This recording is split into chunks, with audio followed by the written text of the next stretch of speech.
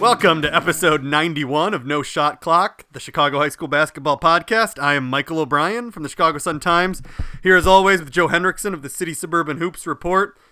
We're back. Sorry about last week. It's all my fault. We actually recorded the entire episode, and I muted it because I've been very sick and I've been hacking, and I didn't want everyone to have to hear my hacking, and I never unmuted it. So we have an hour of Joe. And none of me. With long pauses. Yes, I did have someone tell me that I just should have put that up. And they said it would have been kind of hilarious and fun. No feedback. Just Joe going. Back up again. I still have the recording, so maybe someday, when this is a legendary podcast, that can be our B-sides. Or some unreleased footage of... outtakes with the shot clock. I couldn't believe it. Yeah, I felt even worse that day, and I'm trying to put this together. I'm like, all I got to do is edit this podcast, and I can rest. And I call it up, and I'm like, what? It's bad. And you could still hear some sniffles when you were in the middle of it anyway. So. Yeah. So, guys, I am not going to mute it today. I'm still hacking, so I'm going to get as far away from this microphone as possible, but I don't trust myself, so... Apologies in advance for it. I'm still not doing well. If you guys have wondered where the notebooks are, I have just not been able to function, and that's the thing that's had to be cut. So hopefully I'll be back as soon as possible. Because, man, there's been a lot happening. But so today we're going to – bunch of questions. Thanks for those. We're going to get to those. Joe was quite pleased with them as well. So we got some good questions. Yeah. Some old school questions, too. I like those. Yeah. And then we will break down our two takes. And then we're going to have a subject that I know everyone is going to love. Public League dominance. We're going to break it down because it's just, it's brutal at this point how much better the Public League is than everybody else and the domination that's going on this season. We'll look at it historically a little bit, talk about why and how and what and all that. So, sorry, just going to have to deal with it. And if, for all of us non-CPS, non-public league loving listeners, there's a easy way to end this all this CPS talk. Beat them. It'll really help. Anyway, all right, let's start it up here. We've got Isaiah Alicia. It says, hey, Michael, a couple questions I have. Do you think this is the most competitive the public league has been league-wide in years? This has to be the most intriguing public league playoffs in a long time, right? It's up for grabs. Well, this brings up, I've been out of it a bit. I would have had the CPS playoff bracket nailed down by now. I pretty much know what it is. I've broken the ties. I have had no one officially and it has not been sent out to the coaches yet. So I don't know it officially. And so the reason I haven't put it up is there's always one or two changes that we don't know about, where there were forfeits that no one told us about, and that changes somehow who finished 9th or 10th.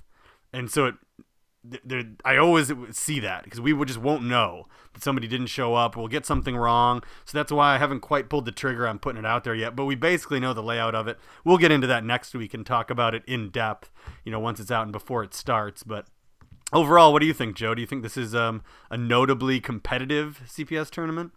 Yeah, I think it's.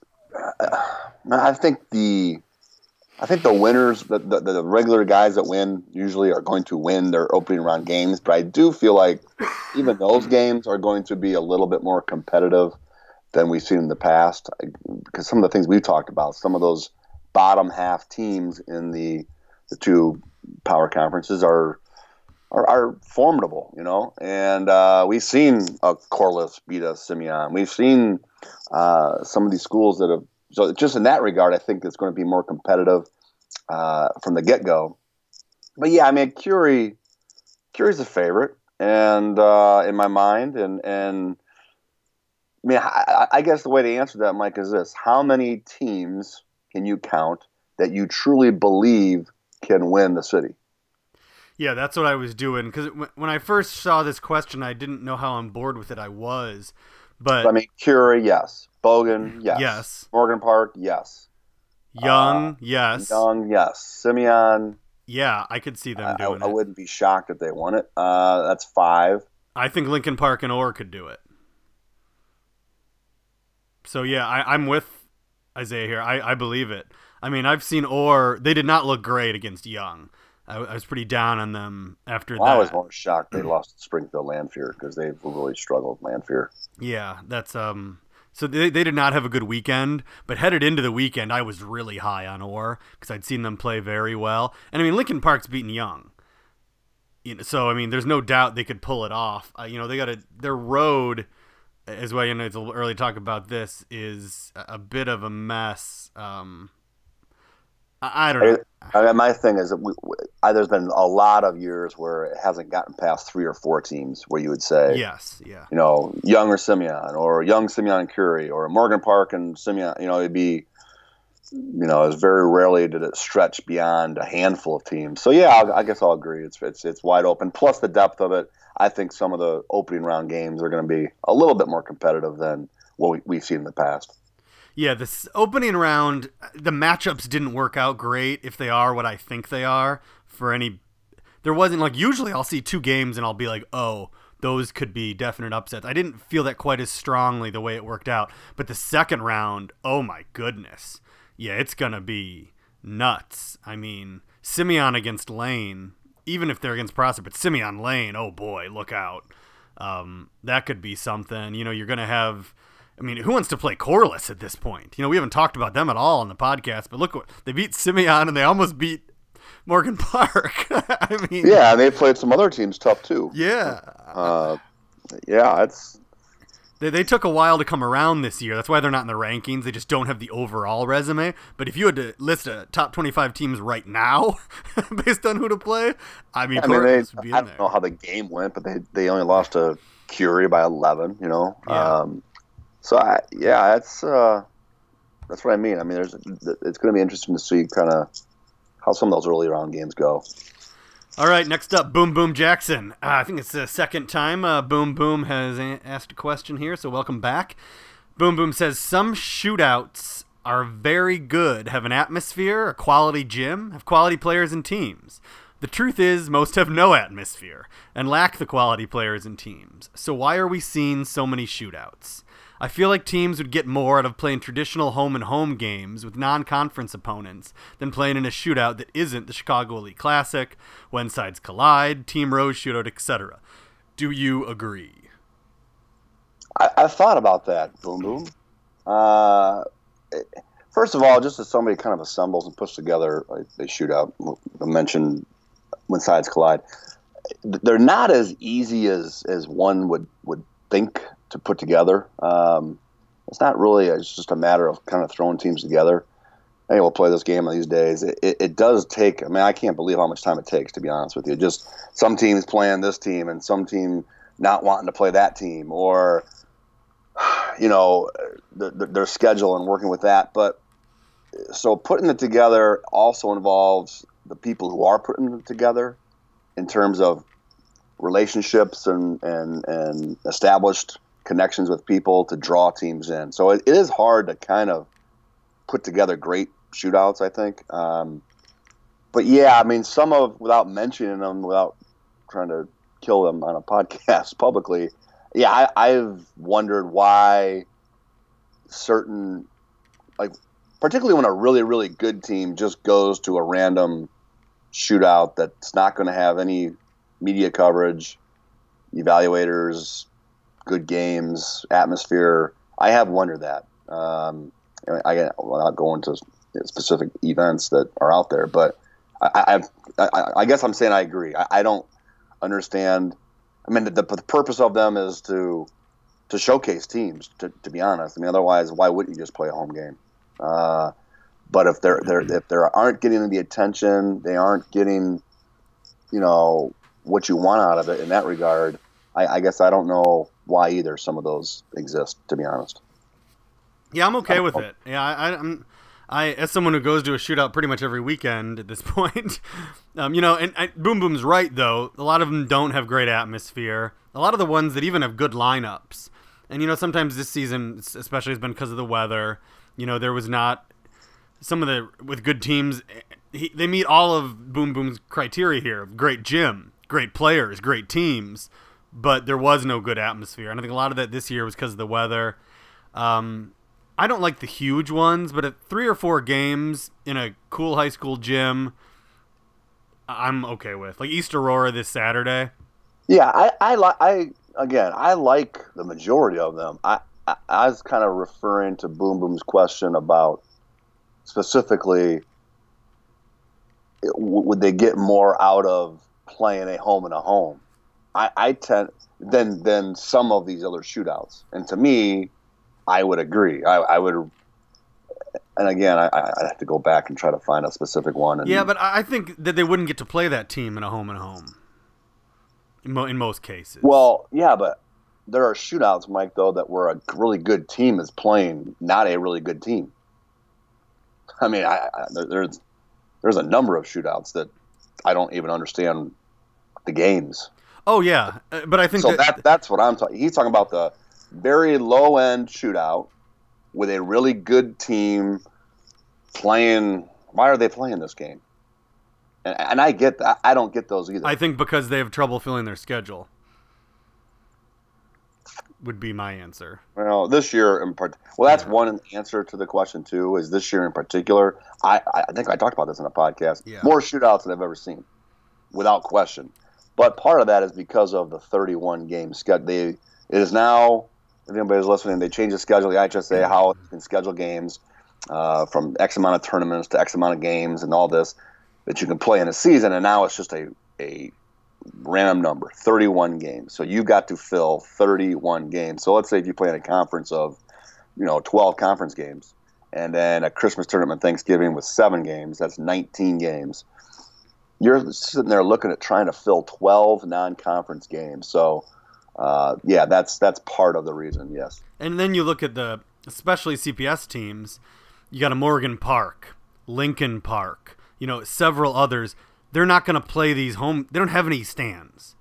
There's no point in them playing home and homes. So they wind up at every shootout you see because that's how they fill their schedule. They're much better off going and playing at, midnight at the Orr shootout than having a home game where, 100 people can come. Mm-hmm. So for a lot of the smaller, and there's a lot of good CPS teams with really small gyms. And so they wind up at every shootout you see. So I think that's another reason where it just makes sense for them. Okay, next up, Earl Harvey. Earl said, there's a lot of talent in the state of Illinois, but not McDonald's All-American type talent. Why is that? Why is that type talent leaving the state for high school now? Yeah, this is not just this year. It's a trend we've seen it bucks the trend of 3 decades straight of pretty much having multiple McDonald's All-Americans per year. We've made note of it. I've written about it. The number of players in the last 6 years. I've got the numbers, Mike, I'm guessing here again, the years. But from 2016 through the class of 2019, I believe, I've got 16 Division I players who have left Illinois, including now we got a McDonald's All-American, Khalil Whitney, who left the state, played here as a freshman at Solario, and guys like Namari Burnett and Sean Robinson, both top 100 guys. Malik Hall played at Mattia Valley, left to go to prep school. So why they're leaving, there are a boatload of reasons that there's not one singular issue, I don't think. But yeah, they're leaving like never before. And we haven't had an influx of guys. Here and there we've had a transfer in. Not a lot of high-impact out-of-state transfers of late. So my concern more has always been with the depth as opposed to just even the high-level guys. But, it's definitely a trend, and it doesn't seem to be stopping. I mean... Yeah, I think... for those not following closely, the team was announced last week. And, we didn't get anybody again. I actually went to look because I think all of those things are true. But I will say that actually when I went back and looked at the list, I think we're also losing a political game as well. Because of the way, the way these kids get picked and the way you have to establish yourself early. Because we have had players the last 3 years that are better than players we had that were McDonald's All-Americans on several occasions. I don't know how much you want to call out these kids, but I mean, there's no doubt in my mind that we have had players the last 2 years that were better high school players than Mike Dunnigan and Michael Thompson. Well, Michael, you're an outlier there. I don't want to kill on Michael Thompson, but he's a Joliet guy. Yeah. One of the worst McDonald's All-Americans. But I mean, I'm just saying, you look at, and I mean, even Bobby Frazier, sorry, Bobby. I mean, he was a very good high school player, but I'd take Alonzo Verge and Marquise Jacobs with him, personally. I mean, I think if things had worked out a little differently for some of these kids, I think we maybe could have wound up with one in these 3 years. I'm trying to think of one who's just absolutely. I mean, that was just completely, no doubt about it. I'm trying to think of somebody who was completely left off that shouldn't have been. Snubbed? Oh, well, Boatwright. But that was a while ago. But not these 3 years. He's the one that immediately comes to my mind. Yeah, I mean, but the criteria, this goes to your political part. I mean, so much of it's based on summer. And it has really nothing to do with their senior year. I mean, hardly anybody makes a push for their senior year. And then, I mean, if you're not ranked in the top 30, 35, I mean, your chances of making it are slim to none. So, and Boatwright didn't have anything in the summer going and wasn't ranked top 100. Wasn't even ranked. So, I mean, again, I'm not as, when we talk about the depleted state of high school basketball players in our state, mine has not been necessarily about McDonald's All-Americans. It's been more about the lack of high majors overall, because like you said, the political part of the McDonald's All-American game is very, very prevalent. But the lack of high major players, and B, just the lack of depth of Division I players. And I know the average fan looking at it doesn't know the difference, because maybe they do. Hey, it doesn't seem like I'm seeing as many good players. I wouldn't, just because of I just only know that because of what I have on my computer that I go and look at and see my lists of Division I signees. And it's just, we don't have, I mean, we're hovering at 25, 30, 34, 30. Those are the numbers of Division I players, and that was not the case for so many years. So that's the disconcerting part for me when it comes to overall talent. The lack of high-level players as well as the depth. I mean, Wayne Blackshear wasn't standout better than some kids we've had the last 3 years. Iman Shumpert's senior year was not standout better than kids we've had. I mean, he had some big fans of influential national people that turned out to be right. I mean, clearly he's in the NBA, but just based on high school career, I'm just saying about half these guys in the last 10 years aren't necessarily that much better than some of the players that we've had the last 3. They just haven't had the proper progression, in my mind. Yeah, I mean, if specifically last year, the two Ayo Dosunmu was on the bubble. No question. He was right there. Talen Horton-Tucker was not, because of his ranking. And then this year, E.J. Liddell, right there on the bubble. But again, the ranking, not in the top, he's a top 50 type prospect. But it's just, again, it's, and some of those guys you named before, look at some of those schools they went to. Duke, North Carolina. Yeah. So, anyway. But yeah, so I mean, I think it's both things. Kind of the old cliche, it's never as good as it seems, and it's never as bad as it seems. Next up here is Marshall Flex. I have no idea if that is a real person's name or not. But Marshall Flex says, right now, Curie is a dominant team. They have everything a team can ask for. Do you see anyone stopping them? If so, why and how? I mean, first of all, Curie has had an amazing season. I did not see this coming. I did not expect this. So clearly, what do I know? I do not think there's any way you could say they have everything a team could ask for. They're clearly lacking a big man. which is a bit of a problem. And even more so, kind of, they don't have a rim protector. Even like, that 6'3", 6'4" leaper kid who kind of does that. Their leapers aren't really concerned with that overall. So that would be kind of I would say that is their weakness. And I just think I would be shocked if they actually ran through and won the city. And they're going to love hearing that. But to me, I just feel like it's high school basketball, and I just feel like they're due for a lull here. And for their state tournament hopes, a lull coming now would probably not be the worst thing in the world either, I would say, if they kind of lost in the semis or, something in the city tournament. But I feel like some other teams are really starting to fire on all cylinders now, much better than when they first played Curie. And I think that kind of public league mojo, if it's really hard to beat a team twice in a row, is going to come back to get them. Yeah, I'm just going to stick with the topic that's been discussed and written about, in that if someone loses this year, I'm just not stunned or shocked. And that includes Curie. I mean, I think Curie has proven up till the late January, 2+ months of the season, that they're the best team right now. And they've kind of proven that, I think. But it just doesn't. It's not going to shock me if Curie loses, even despite them. What I'm saying right there, that they're the best team. Yeah, Curie has not played Young yet. The preseason number 1, we haven't seen that. I mean, they beat Orr by 9 back when Orr didn't have half their starters early in the year. They trounced Morgan Park, and definitely their most impressive performance of the year. And I'm going to talk a little about Morgan Park lately. I think both of those teams are way different.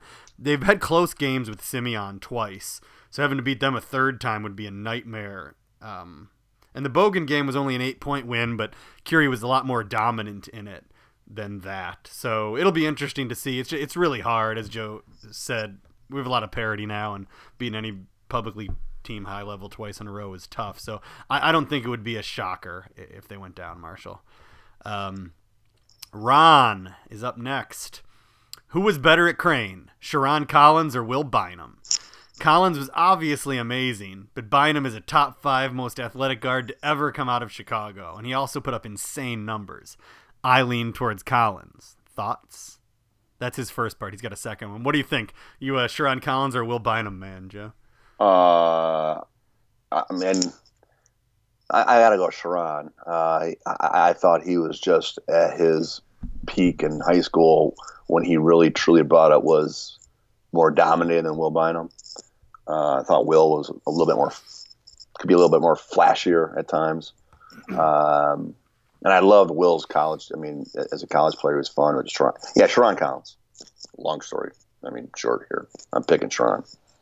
Yeah, I agree, 100%. Bynum, like when you say flashy, Bynum had some shows that were just like, I mean, it was kind of, and people loved going to watch him because you never knew when you were going to get that just crazy, amazing game. He was quite the attraction, shall we say?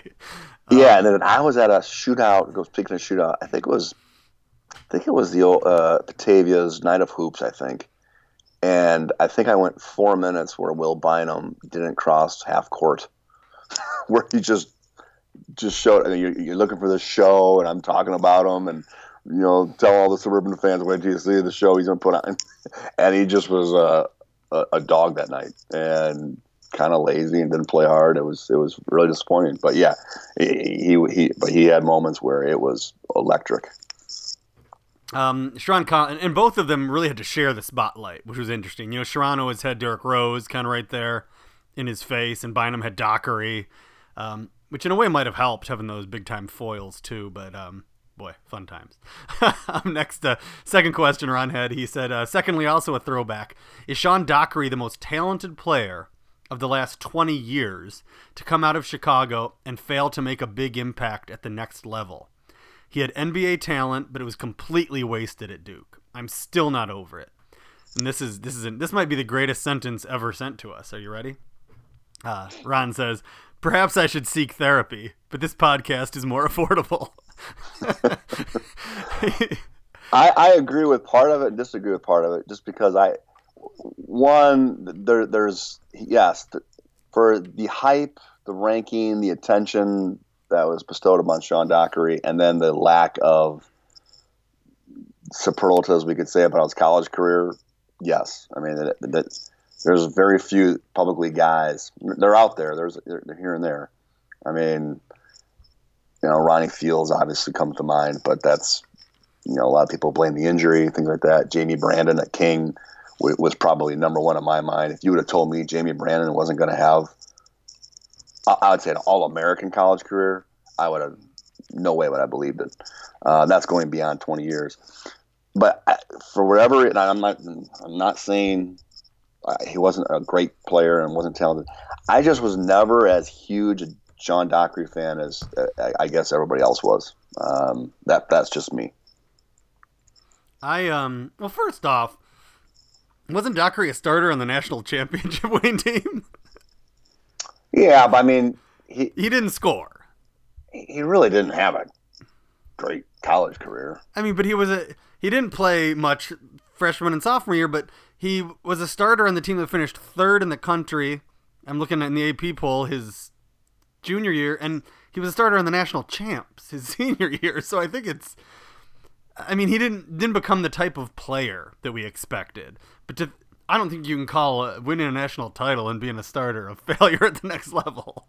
No, but I just look. Do you know what his career average was at Duke?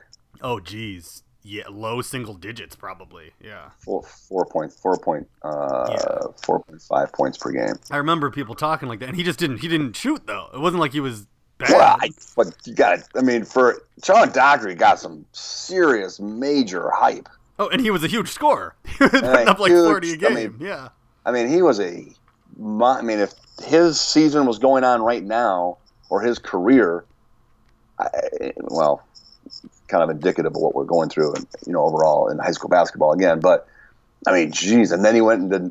I mean, I don't know. I get what he's saying, but I'm not saying I forecasted what he would do in college to this degree, but it didn't shock me that he didn't have a huge college career. Because again, I just was not as big a Sean Dockery fan as everybody else. Yeah, I mean, he went there and he played his role. And he won a national title, and J.J. Redick scored 27 points a game. Well, Bobby Frazier won a national title, didn't he? Yeah, I think so. Why?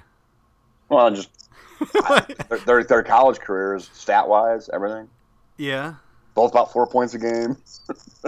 Both highly regarded, ranked players. But they were both point guards on really good teams, and they didn't score a ton. I mean, I guess I just don't consider that a failure. No, but Sean, the expectation was not a 4 point per game guy. Oh, I know. And there's plenty of point guards who scored double digits. Yeah. I mean, it's not like the difference is Bobby Frazier started every game as a freshman, and Sean Dockery didn't. And by the time Bobby Frazier, he played in every game and was a solid contributor, but I don't think he started hardly at all his senior year, where Dockery was kind of reversed. And I think that was part of the storyline with Dockery. People around here were so frustrated by those first 2 years of him not playing that this storyline, this belief was already firmly in place before Dockery's last 2 years when he won so much and played that you're never going to get rid of it. There's still a lot of anger, as you can see, about how it went for Dockery at Duke.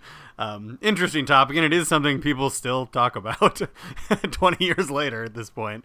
And yeah, I also agree with Joe, too, about, to me, Dockery in a high school wasn't a for sure NBA kid. You know what I mean? I thought he was a very good player, but I also agree with that little snippet you said there about, not that I didn't like him, but he was, I should say, low efficiency. In high school as a player. Anyway, last question. Brian Williams says, with the Chicago Public League matchup slowing down this week, who are some guys you'll put on your watch list for the Lawless Player of the Year? We got Lawless talk, Joe. Yeah, but I have a complaint about Chicago Catholic League. Yeah. I feel like I know what this is going to be. Go ahead. Yeah. Well, it's multiple levels here. One, of all the history of high school basketball, conference championships or regular season championships don't really matter a ton. Old Sika East, yeah, I'll give you that. HF, Bloom, Thornwood, Thornridge, Thornton, big deal. Chicago Public League champion is huge. Chicago Catholic League champion has had a little bit of mystique it's got a history to it. And the award means a lot to that league. Now there's 2 winners? Yeah, there's one for the blue and one for the white. That's what I thought you were going to talk about. It's stupid. That's what I'm getting to. Yeah. That's stupid. Yes. Not only that, it's stupid that there's not one Catholic League champion. Yes. Come on, Catholic League, figure this out. At the very least, you can have 2 divisions, fine. At the very least, have a crossover thing. Yeah, have a one Catholic League championship. You've had it for years. It's cool. That's one of the cool things about your league. And you just discard it, and now you're going to have 2 winners and 2 lawless winners and 2. Come on, that's just stupid. I mean, I think what would be said is that the blue champion is the champion. What, this year? Yeah, because the white is it's the small schools and the ones that cares? haven't been as good. But I'm just saying that you got Rita, St. Mel, Leo. I mean, they've all been ranked at some point. But that's what they're thinking, is that the blue is the blue, and who wins that? Well, they're thinking stupid. Yeah. I mean, and I've talked to enough coaches in that league that they don't like it. So it's the administrators that are making those decisions. Yeah. No, it's just dumb. Yeah, I agree. So, I mean, you look at the Catholic League blue player. I mean, Fred Cleveland won the white small school player of the year last year. I don't know if he'll win it again because, Rita's going to win that league. The blue will be interesting. I mean, I think it's going to be Marquise Kennedy, a no-brainer. DePaul might win the league. Perry Cowan could, but I think Marquise Kennedy is clearly the guy to win the award in the blue. Yeah, I think Kennedy's been the best and deserves it. I wonder if there's going to be some sentiment. Perry Cowan will be a 4-year starter, 4 years in the Catholic League as a starter. If they win the blue, I could see him getting it for that reason, personally. Jeremiah Williams should be mentioned. They got a chance to win, and he's put together a great year. Just a junior, though.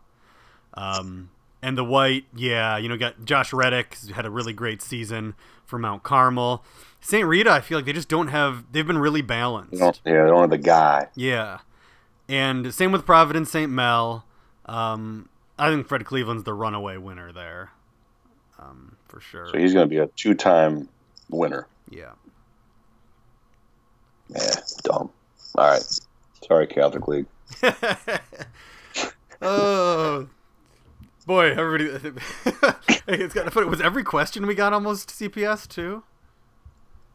Yeah, there are no suburban questions this week. I guess it's what the listeners want. Hey, you guys, if you want to hear me talk about, and I got all kinds of things to say about TF South or Thornwood, but we have no questions, so that's just the way. We'll go to our 2 takes. I got a little suburban talk. Let's go, Joe. Tell me about the suburbs. All right, first take. There's a lot of teams out there, Mike, who you and I both have seen them, whether it be in Christmas tournaments or shootouts, and maybe they're not in the rankings, but you watch and you're like, okay, hey, the nice team, they might be able to beat somebody. This is a team that hasn't been ranked all year long.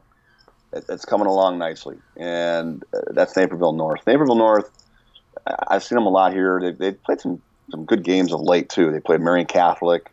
They had a big game against Wabansie Valley on Friday. They played when Sides Collide shootout against Bennett, and they're 12-9, which the record doesn't jump out at you at all. They're in first place in the DuPage Valley Conference, which isn't a real tough league this year. But 3 of those losses came without Tom Welch, and anybody who's seen Naperville North knows how important Tom Welch is to that team. 6'8", do-it-all type, versatile, athletic, going to Loyola, one of the top, half dozen prospects in Illinois. He's a superstar soccer player, national player of the year in soccer. So a lot has been made of Tom Welch. But after having seen Naperville North play at Thanksgiving and seeing them play a couple times this past couple weeks, it's one of the most improved teams I've seen all year long. I was in. I think I even joked with Gino and the new coach who had a great run at Maris. I joked with him when I saw him. I said, "Man, I just remember seeing you at Thanksgiving and thinking, oh gosh, this this might be a rough year." And they have played some good teams tough. They've like I said, they beat Wabansie Valley, which was 18-2 in a huge game for them. And they were beating Bennett. I mean, they were up 4 in the fourth quarter. They've got their obstacles that they're going to have to overcome. They don't have a great ball handling. Pressure will give them some fits. But with Welch and, I mean, Gene Nolan's one of the better coaches you'll find in the state of Illinois. And they played RB tough in a 5-point loss. They lost to Geneva, and Jack McDonald I was at that game. They had them beaten overtime, up 3, and Jack McDonald took over, as he seems to always do. So they are a team I would not want to. If you're not a top 3 or 4 seed in that sectional, which I think it's at Bartlett. Geneva will be a high seed, Bennett will be a high seed, and anyway, if I'm a Naperville North, I like my chances of pulling off an upset.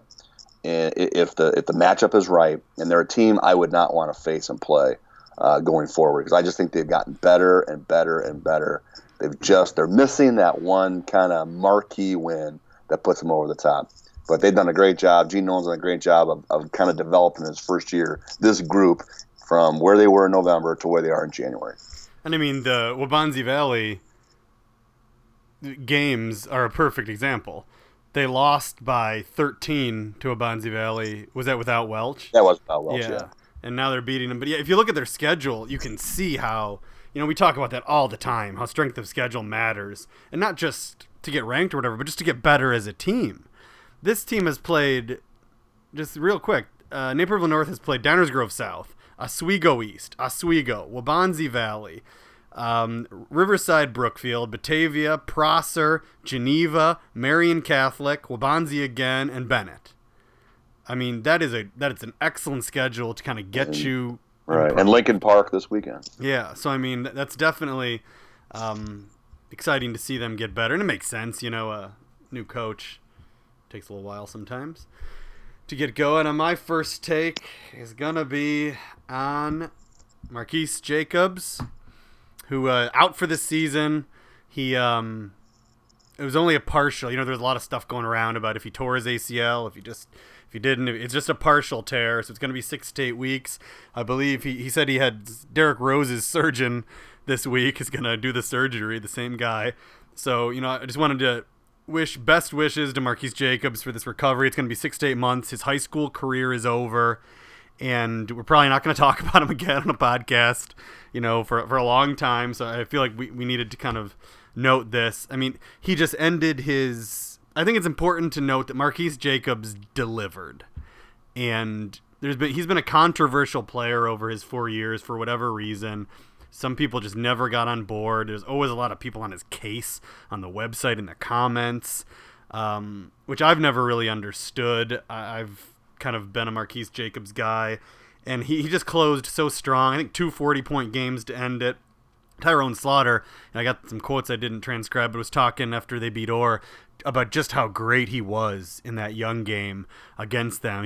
Tyrone was talking about how that's the best he's ever seen Marquise Jacobs play in high school, and it was just such a special performance. And this is a guy who goes and plays the best players around the country, every single week basically, and sees so many great players. And he took a moment in the middle of talking about the Orr game to tell me just how great that he thought Marquise Jacobs was in that game that I was at. I also saw Marquise Jacobs single-handedly beat Lincoln Park in overtime. The most dominant stretch I've seen a player have all season. What he did in the fourth quarter and overtime of that game was just really special. And he was just having a really special season. It's a shame that it's got to end this way, and he doesn't get to have a city tournament and state tournament run. He was in good spirits about it. He took it rough. Some of you might have seen his initial Twitter post that he took down where he was pretty upset.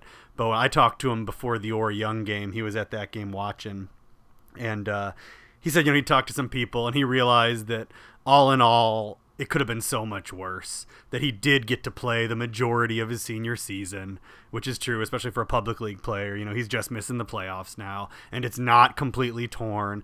So he said, just those two things could have been so much worse if it had been a month ago and completely torn. So he had kind of changed his outlook a little bit, and he's looking forward to DePaul. And I just think it should be noted that Marquise Jacobs could have gone either way. I think a lot of us thought sophomore year, and a lot of people talked about, this Kansas commit, and he's not that, and this and that. And I think he turned out to be possibly as good as he could have been senior year, and I think he deserves some credit for that. I think the thing that this was kind of this is the negative now coming back of how he was feeling positive, but now that I'm trying to sound and make it worse, is that the fact that he was playing such a high level, and he kind of put himself in a position where, it would have been it's a stretch, I think, to say the Uplift, definitely to win the city is a major stretch. I mean, but to, have a shining moment in the city playoffs where they maybe upset a team, and he goes for 35 and then goes and plays in a quarterfinal game or a semifinal game. And, my point is there was still so much for them left in the season, and for Uplift too, because, in their road they have, the pathway they have in March is doable. So yeah, he could have really lifted up his rep even more. And that's too bad that that's not going to happen or have a chance to do it. My second take is non-player, non-team related. It's anybody who is familiar with trying to keep track of schedules of high school basketball, standings, and results. Anybody who's into that, like the two people doing this podcast are, and rely on it heavily.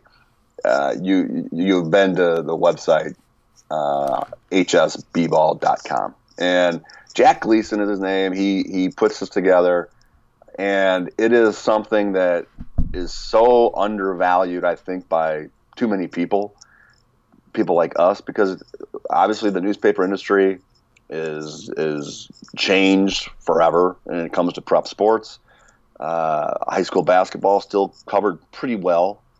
But the manpower is not there or the space in the paper to put. I still have people ask me, Joe, how come there's no scores in the paper every Saturday morning? And the only place to get it in the entire Chicago area of every single, and I mean every single team in every single conference, which is an enormous task, is to go to hsbball.com. And that's Jack Gleason's website. And I just wanted to kind of mention him and the job he's done and how valued it is and what a time-consuming effort it is to put that together, but what a benefit it is for high school basketball, and especially those people who, it's the only place you can go find conference standings and to kind of figure out what games are big and to look a week ahead and where you want to go. And I know Mike and myself, we it's hard to imagine doing what we do without that website and without the work Jack Gleason puts in. So I just wanted to make mention of that. On my computer screen, as Joe began his take, was Jack Gleason's website with his standings, because I pretty much have it open throughout the entirety of the podcast. Yeah, right. And so it's just I would hate to have it ever go away because it would be detrimental to even the stories that we write and some of the research we do. And I mean, it's just so valuable to have and to make the high school game interesting when there's so many things that have been taken away from the game and the sport over the years. This is one thing that enhances it. And in the same token, that it helps myself create some of the stories that I do based on what is on that website.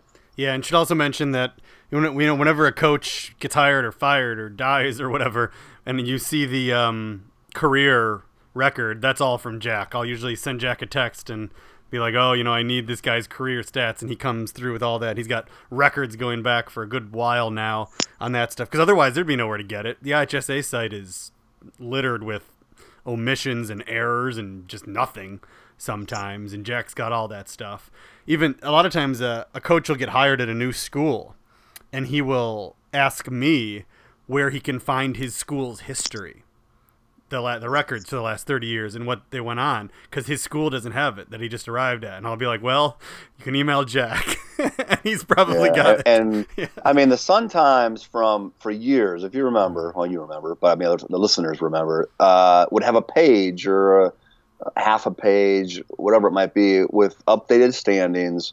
And, back when I did, I've been doing this forever. So at the end of the year, and I'm glad I did this, at the end of the year, there will always be a final regular season standings of every conference in the Chicago area. And we usually a half page or a full page in the Sun Times. I cut it from the year 2000 on. I would cut that sheet out. I still have them. So for every year from 2000 through, when they quit doing that, 13, 14 maybe? Yeah, I don't remember.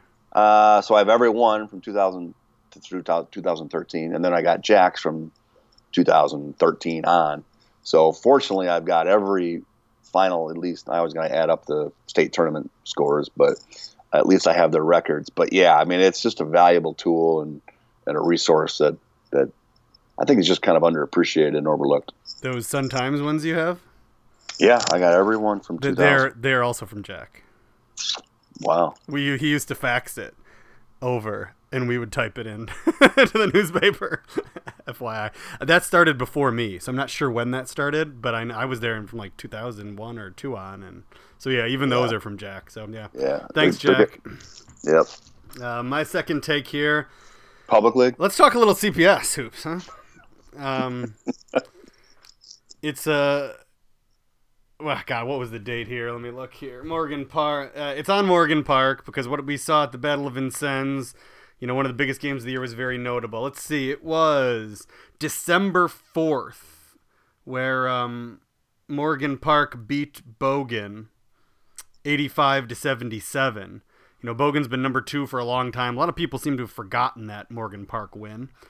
And Bogan was up by like 17 in the third quarter and then totally collapsed. It was quite a game. And after the game, Arthur Goodwin, the Bogan coach, referred to Morgan Park as Adam Miller and the 4 blind mice. Quote of the year, by the way. Which Goody, he is. A lot of you guys know I don't wait around for the losing coach an awful lot. I got deadline issues, and usually they have nothing interesting to say or don't want to talk, and it's just not worth it. I wait no matter what for Arthur Goodwin. I've waited an hour before for Arthur Goodwin because it's always worth it, and he always comes up with gems like that. The year before, let's just say he was very unimpressed with Adam Miller the year before. And now this year it became Adam Miller and the 4 blind mice, and I think a lot of people... Goody said what a lot of people were thinking at that point, and in a lot of ways it was how they were playing. And that has done a complete 180. And that is why Morgan Park is so terrifying now.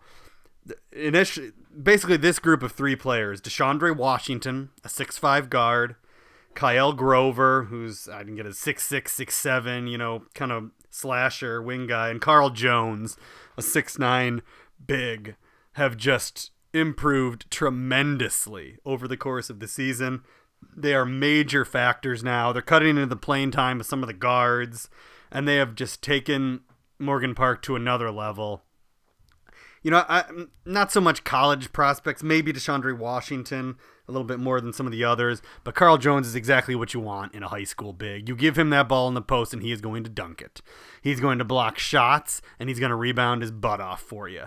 And having these 3 guys to go along with that Marcus Watson, Adam Miller dynamic backcourt, Morgan Park is living up to any preseason hype they had. They look really scary right now. They've won 18 games in a row. It is all firing for them. They made what I think is a good Simeon team. Regardless of record or whatever you want to say, they just dominated them in their own gym. At no point did it look like Simeon was going to be able to do anything in that game. And Morgan Park is for real. They are the clear 3A favorites at this point. I wouldn't be surprised at all to see them win the city. This team is definitely firing all cylinders. Look out, Morgan Park. That's my take. Yeah, I mean, I think it's all going to be Morgan Park, Bogan when it comes to March, in 3A. And Where is that sectional? That's St. Lawrence, right? Yeah. Well, that's what's scary about this. They beat them when they weren't playing well. Yeah. I'm just saying. I just saying there's a big drop. I think. I mean, I know the St. Lawrence people are going to be riled up when I say Morgan Park and Bogan and then everybody else, but and St. Lawrence is going to be formidable, especially in their own gym. I believe that. But on paper, I mean, it's like 1A and then 1B and then everybody else. And I just think I agree with you. I mean, they've won 2 state titles in a row. So it's not going to be a shocker if they win another one. But it goes to show, too, just what 3A basketball has become. Oh, boy. Yeah, I'm looking at the rankings now. I guess the other 3A teams that are ranked, oh, boy. Yeah. I mean, it is... DePaul Prep. Which, I mean, they're rock solid. Kankakee. That's it. Yeah. So, anyway, my point is, it's just Morgan Park has just been at a different level than anybody in Class 3A. And, we'll randomly get a downstate team or a Central Illinois team that's really good. But I don't know if there's that team this year that is going to challenge Morgan Park in 3A. No, and I think they might be the best team right now. I almost moved them to number 2 this week. Yeah, this is why, again, it's a 4-class debate, the 4-class whining. It's just you just wish that they had an opportunity to I know they'll play, but they're not playing Belleville West, so which is the best team in Illinois, and it's just. It's the 4-class thing. It's one thing that we just are never going to get past. But that leads us into some public league talk. Thank goodness. Jeez, it's been a while. No, but and to kind of put it what Mike said at the opening, and somebody will read. I got my 3-pointer column will be in the paper and online here. The next by the time you listen to this podcast, and. In my one that I talked about, it talked about 7 public league teams that had a combined record of 33-2 against Chicago area teams that aren't public league. That's Catholic League and suburban teams, and beating some highly ranked quality suburban and Catholic League teams, 33-2. And now Mike went ahead and did some numbers on his own without me. We didn't know we were even. This is kind of why we were doing this topic right now, because we came up with this. We were both kind of doing the same kind of homework and research in different ways. And you did what was it? All of the ranked teams from the CPS. There's 9. So basically you're just adding Lindblom and Lincoln Park. Lindblom was 9-2 against non-CPS teams. They've beaten Kankakee, is the best win. The losses are to Marian Catholic and Stagg. Stagg was first game of the year, though. I think they didn't have everybody. Lincoln Park is just 5-3, but the losses are to St. Rita, HF, and Lake Forest, and I think there's consolation action in there, which is disgusting, and who cares? And they got 5 wins. There's no one who hates consolation more than you. Oh, it's trash. Boy, I didn't ever write my story with the quotes. Oh, I've been collecting quotes from kids I've got it all kind of saved. All the players hate it. And they all agree with me. If you think it's important, fans sitting there, and the coach is screaming and it looks like a normal game, trust me. I'm talking to the players, and what's going through their head, oh boy, they'd much rather be playing Fortnite. Let's put it that way.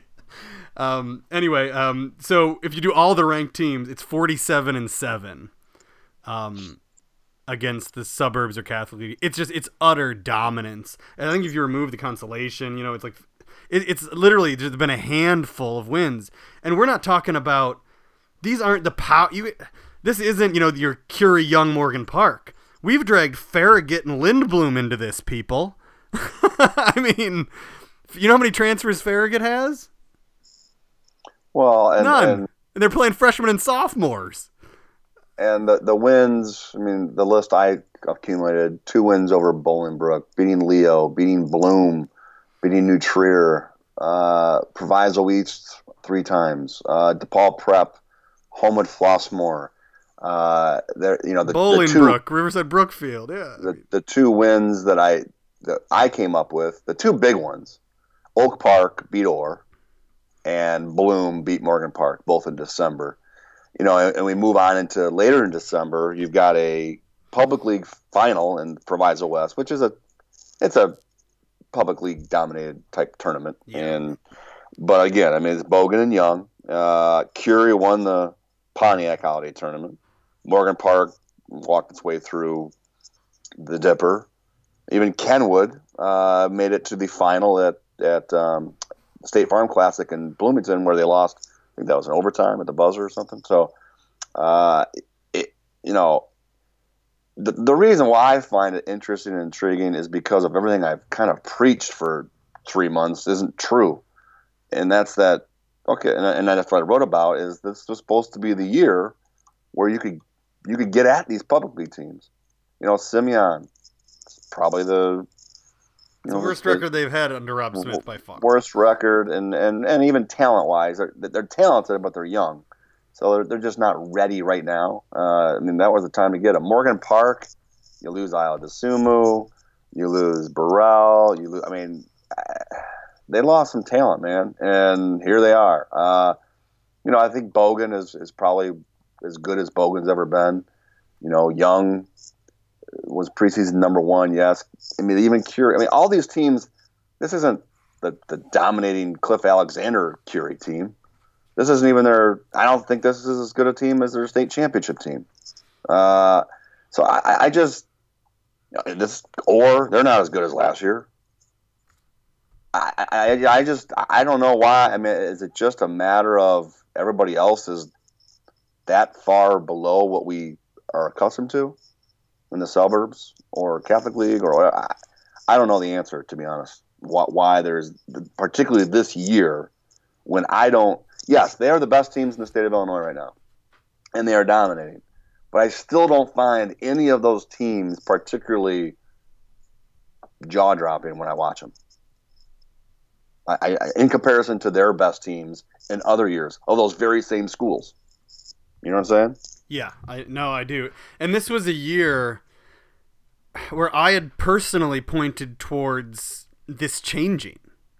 I thought initially that 2 years ago, even that Waukegan, with, their group of all seniors, talented kids that had been playing together for a long time, was going to be able to go against these, as Joe just described, weekend public league teams. DePaul Prep, they're another team that I had kind of earmarked as possibly able to do this. Evanston, another one, which they haven't played one yet. They beat Uplift, I think. That might be their only. And Bloom was another one. And Bloom is the other one, and they did beat Morgan Park, and then lost to Curie badly. So they did get one. So there was this group of. Uplift lost to Evanston back in December. And I think that's the only team Evanston's played. Yes, it is. In the CPS. So maybe we'll see, that's a high-level team that hasn't had a shot yet. But yeah, no, it's just complete dominance. And I think when I'm talking about Lindblooms and Farragut's and a completely retooled Orr, it's just, it's a bit stunning that it's that dominant. I mean, it's totally stunning it's that dominant. I mean, there should be double-digit wins in there for the Catholic League and suburbs, right? I mean... Yeah, I mean, I again, just based on, especially your forecast of the season when the season began. Yes. I mean, there's, you look at Mike, you look at the player rankings. I mean, it's not like it's dominated by public league players. No. I mean, there's our fair share of Marquise Jacobs and Dejuan Gordon and Twante Williams and Antonio Reeves, but I mean, there are plenty of, some of those suburban top players are playing on teams that aren't, it's just kind of a one-man show, I will say. But again, I don't. I'm trying to look now at my 2020 rankings, the juniors, and I mean, if you look at the city in the public league in 2020, I mean, other than those top three of Adam Miller, DJ Stewart, and Tyler Beard, I mean, look at the next group of guys. Martise Mitchell, Isaiah Rivera, Keyshawn Williams, Aaron Eulis, Jeremiah Williams, some guys downstate. It's not a I don't know. It's just a weird deal where it's a mixture of high school basketball. I will say though, Mike, I think high school basketball is as down as it's ever been as a whole. You know, we take it for what it's worth, and we've got our good teams in this particular year, but the suburban teams, it's just not at a high level. I mean, and that's just fact, and I guess that's the reason why the domination exists. Yeah, we'll see how this plays out in the state playoffs here. Yeah, I don't know. It's hard to be. Well, and I wrote about it. You can get Yeah. multiple teams in, was it 3A or 2A to Peoria? Two I think 2A. 2A, I think. I mean, there's going to be two A schools in Peoria. Now I'm forgetting who they are. Was it Orr and who? I can't remember. Yeah, I don't remember either. And then obviously two in the public league. I mean, I don't know. Yeah. They're gonna. People are already tired of the public league. I get it. They really are, and I don't necessarily like it. I mean, that's great for the public league, but I like to see balance. I like to see parity. I like to see, some surefire suburban teams that, you know what, they're as good and they will beat any public league team that they play. But we're still waiting. I mean, it makes high school basketball better. There's no question that the best game of the year for me, as far as feel-wise, everybody excited, was that Bloom Morgan Park at Team Rose. Yeah, that was probably the best game I've seen all year. I mean, everybody wanted to see that. It was the thing. I mean, I was so optimistic about some of these suburban teams because I thought the city was down. I thought like Oswego East on a good day might be able to handle, St. Viator, another one. Oh, yeah, that's a great example. Yeah, that's another one that I thought was going to be right there, top 10 battling with these CPS teams. But here we go. I got Lincoln Park at number 8, which could be higher. I didn't see that coming, in any way. Yeah, it's just been it's been a real shock to me, and it's clear there are teams not in these rankings that are better than their records are horrible. But so they're not in the rankings, but I go to the games and I watch them, and they're better than some low ranked teams I have in the suburbs. And it's like, geez, I mean, what do you?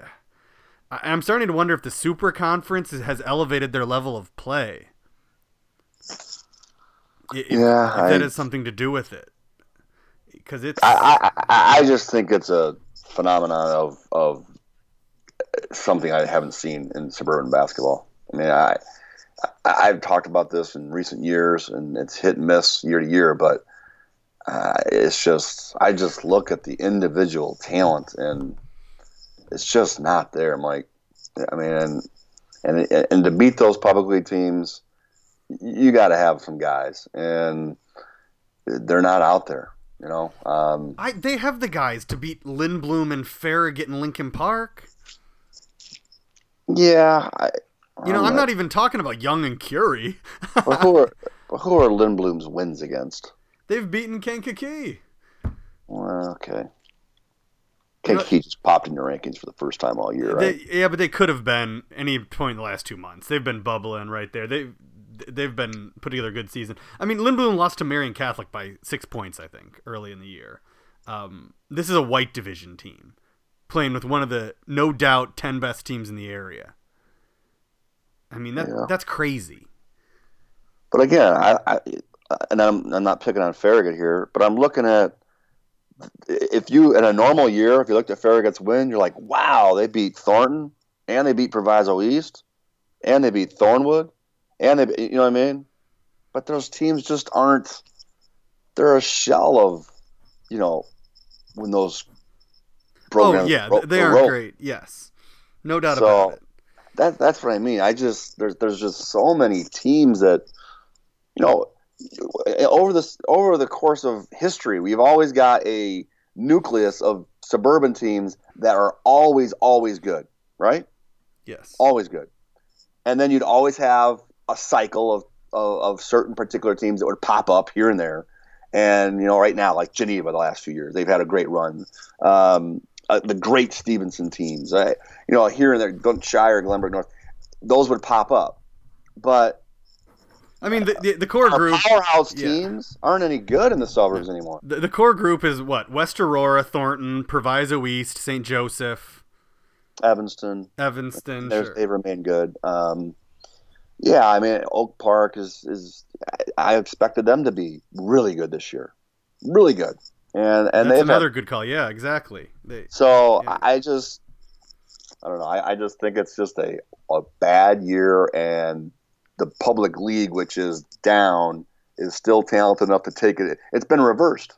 They've taken advantage of a weak suburbs instead of the suburbs taking advantage of a weak city. So anyway, we promise more suburban talk next week in the podcast. It'll have to be because not a lot of CPS teams play. Oh yeah, although we will have a city tournament preview in the next week because that's going to be a big deal. But all right, thanks for listening, everybody. Oh no, you know what? Let's do a real quick look ahead. I did write it down. Hold on. Sorry. Week slate of games. Yeah, with the weather, we might not even get our week slate of games, frankly. Right. That's another problem. But there is a nice shootout at East Aurora that I will be at, hopefully. But let's see. Tuesday, St. Charles North and Geneva. Carmel St. Viator. Carmel's on the rise. Yeah, Kamara Wilson is back and playing well. And they're pushing their way towards the top of that East Suburban Catholic Conference. And Viator, obviously, is playing well without Trey Calvin. That's going to be really a big game in that conference. Evanston at Loyola, big one. Moved the time to 6:00, and then we got the Porters at the Steelman. I've not been to my home gym this year. I might say forget all these ranked teams and try to invigorate myself tomorrow night at the barn. We'll see. Maine South Notre Dame, Niles North. Naperville North, Plainfield North. That should be a real good one. And Rolling Meadows, Deerfield. Not sure if Max Christie's going to be back yet. If he is, that could be a fun game. Wednesday. Back from Duke or back from the injury? Back from injury. Yeah, I'm assuming he's back from Duke. All right. And he's no longer lunching with John Shire or whatever happens on one of those visits. Wednesday. How about this for a lawless showdown, Joe? DePaul Prep at Brother Rice. There we go. Winner gets award. That's the lawless showdown. I like it. Good luck, Keys. Good luck, Perry. And this is a fun matchup. St. Viator at Peyton. St. Viator's played a fun schedule, huh? They have. That'll be a fun game. Thursday, really thin, but we do have Oswego East at Plainfield North. If you haven't noticed, I think Plainfield North's kind of decent. They don't have a great record or anything. And Dunbar's at Clark. Clark's a decent team, and Dunbar, we've seen what they've done all season. Friday, the weakest Friday of the season, most likely. Agreed. Loyola at St. Lawrence. Leo at Mount Carmel. Glenbrook South at New Trier. St. Charles East at Geneva. Naperville North, Naperville Central. Just a fun little rivalry game. And I'm a little intrigued by this Fox Valley clash. Cary Grove against Dundee Crown. I like Cary Grove. They were fun to watch. And then Lindblom is at Oak Lawn, which is a little fun one that I'm also intrigued by. Saturday, also pretty thin. East Aurora, though, it should be fun. It's Lincoln Park against Naperville North.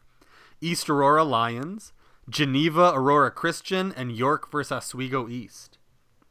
I am really interested in what goes on at O'Fallon. Simeon, Belleville West. Belleville West is, I mean, they're the defending state champs, best player in the state. I think it's just a great measuring stick coming off that win at Bolingbrook, or over Bolingbrook for Simeon. I don't expect Simeon to beat Belleville West in their backyard, but I mean, if they come out of there, Mike, and play them really tough, I mean, I don't know. That's. I got Belleville West by 15. All right. I mean, that's what I expect too. I'm just saying, if Simeon goes down there and plays well, I think that's going to really create a. I just got people texting me and tweeting to me, why do I feel like Simeon's just laying in the weeds? Just going to rise from the ashes and make a run. I mean, I made the comment on Twitter or on my story somewhere, best 12 loss team in state history. Granted, there's not very many good 12-loss teams in our history, but I mean, it's got to be. I mean, anybody who saw them play Bolingbrook would say, okay, that's a pretty good team with 12 losses. So, And we'll see. Young plays Iowa City West, I believe, at the Yep. O'Fallon thing. Yeah. Locally, we got allegedly a Curie North Lawndale game, but we'll see if that happens. There's no time.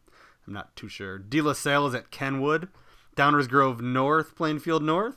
And this is probably the best local game. Evanston's at Oak Park. So a big week for Evanston. Some interesting games. Willowbrook is at Leiden. Leiden has a high-scoring junior named Ocean Johnson we have not talked about. He's a senior. That I would like to get out and see. But yeah, and Sunday I have not looked yet, but I don't think there's a whole lot happening. But that is our week.